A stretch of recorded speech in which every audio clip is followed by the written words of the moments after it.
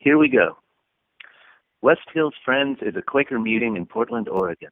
You can find more information about our community at westhillsfriends.org. As a Quaker community, we encourage everyone to share from their hearts, especially as it pertains to God's leading in their lives.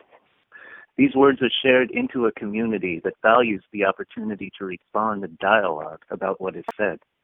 The responses and dialogue are not included in this recording. The views expressed in this content are solely those of the original contributor and do not necessarily speak for the entire West Hills Friends community. Thank you for listening. Have a wonderful day. Thank you for listening. Have a wonderful day. Near the cross of Jesus stood his mother's sister, Mary, the wife of Clopas, and Mary Magdalene. When Jesus saw his mother there and the disciple whom he loved standing nearby, he said to her, "Woman, here is your son," and to the disciple, "Here is your mother." From that time on, this disciple took her into his home.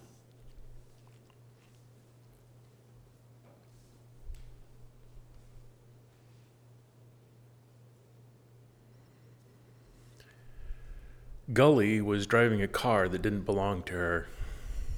She took exit 24 from the freeway, then followed a series of emerald green signs toward the airport. There were chain restaurants on either side of the road. The signs proclaimed McDonald's, Starbucks, and Outback Steakhouse. The hotels along the flight path were squatty and unremarkable. She also passed several industrial parks along the way. None of it was built to last. The whole area had a strange feeling of impermanence. Gully pulled into the parking lot. She followed the arrows painted onto the blacktop.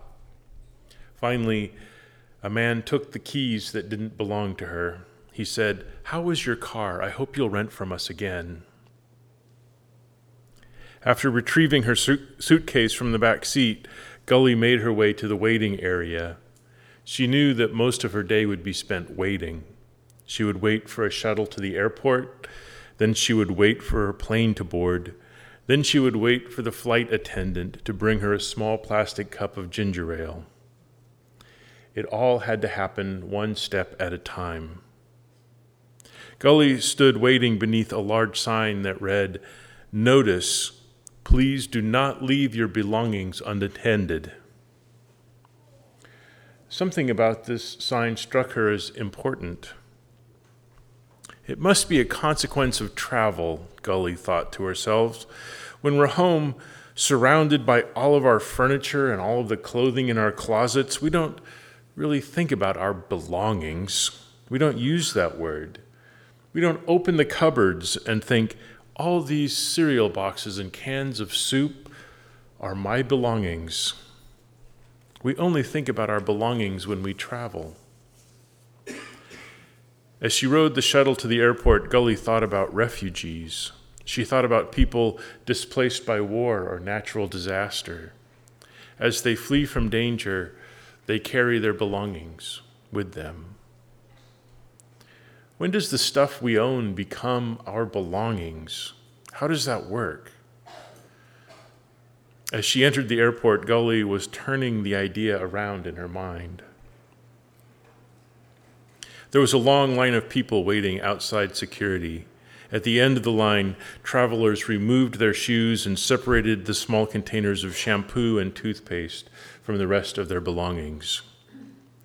They stepped into futuristic chambers with their arms raised in surrender to the watchful eye of TSA. Gully chose the shortest line, but she was immediately stopped by an officer in uniform. He asked, "Do you belong in this line?" Gully found herself strangely embarrassed by the question. She apologized reflexively. "Sorry," she said, "sorry, I don't understand what you mean." The TSA agent pointed to a sign that she had overlooked. This line is for premium and priority customers only. Do you belong in this line? Otherwise, the line for airport security begins over there. After apologizing once more, Gully made her way to the regular line. To accommodate the larger crowd, the line was roped into a labyrinthine pattern of switchbacks. Passengers took one step forward, adjusted their belongings, then waited for another opportunity to advance. It was like passing through the small intestine.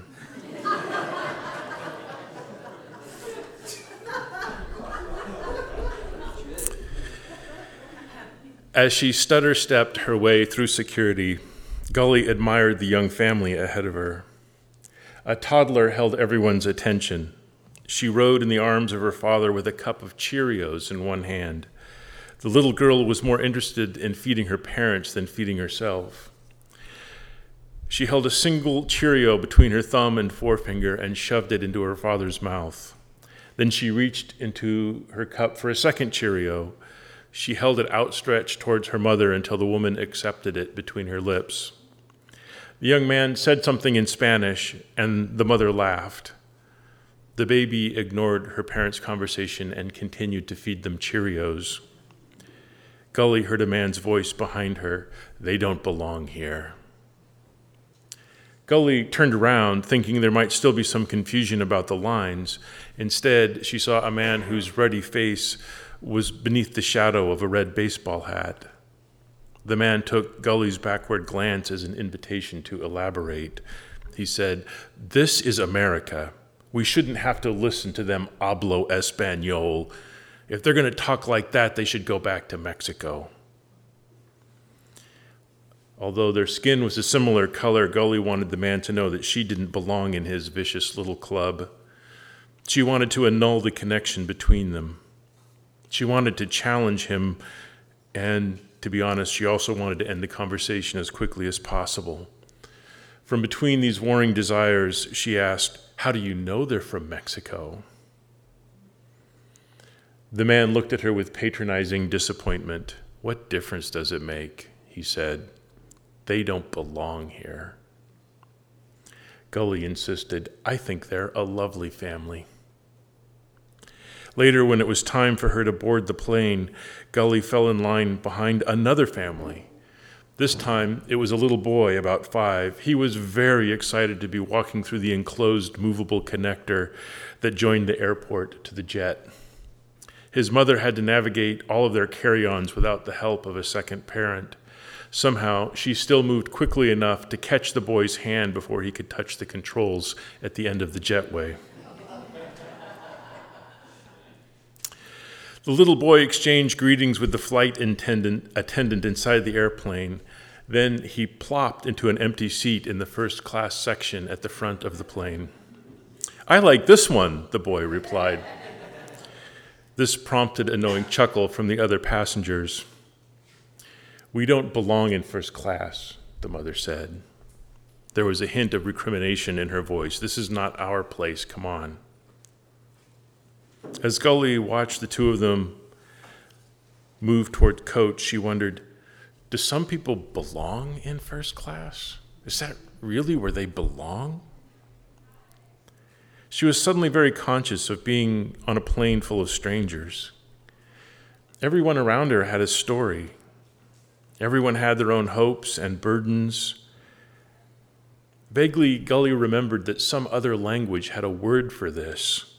Some other culture had a word for being aware of the people around you and the completeness of their lives. Because she believed the Finns were particularly good at melancholy, she wondered if the word was Finnish.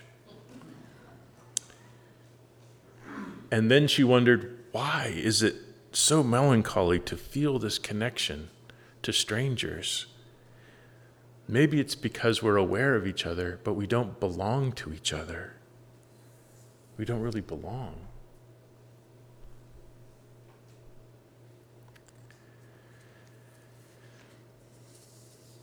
In this story, I use the word belong or belonging 20 times. It's all about belonging, and yet there's a lonely feeling to it. Gully navigates this story entirely by herself. I think our language may be part of the problem. As human beings, we long for a sense of belonging. We're social animals. A sense of belonging is one of our deepest needs. And yet, when we talk about our belongings, we're really just talking about our stuff. It's a term of ownership. A healthy relationship is not about ownership. That should be obvious. But we also use the word belonging categorically. That is, we talk about people belonging to one category or another. Americans are a category of people. Criminals are a category of people. Rightful occupants of the ladies' room are a category of people. This is where we really get into trouble. I think this really messes with us. We've turned our deep need for belonging into a conversation about categories.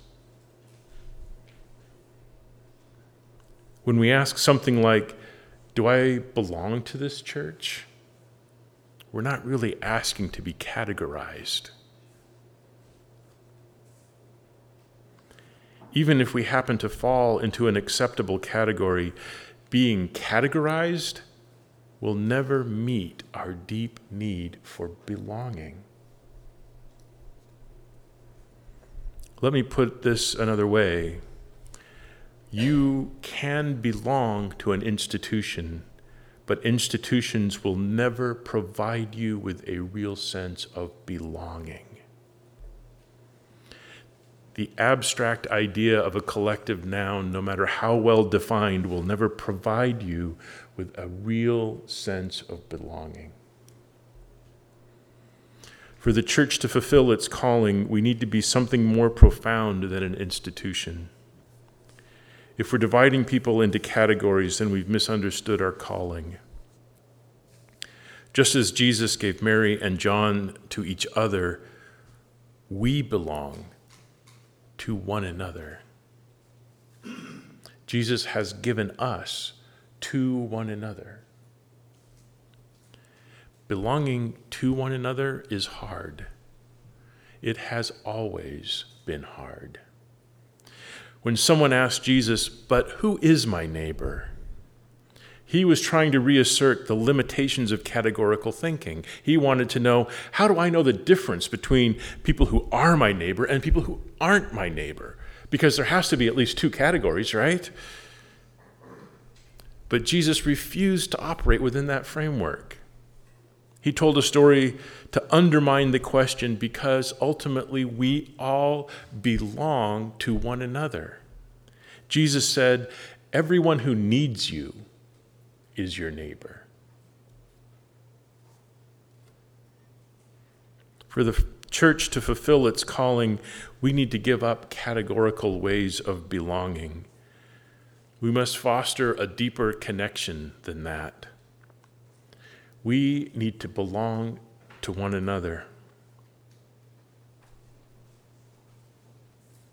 What are the categories of belonging that matter most to you? Are there categories that give you a sense of belonging?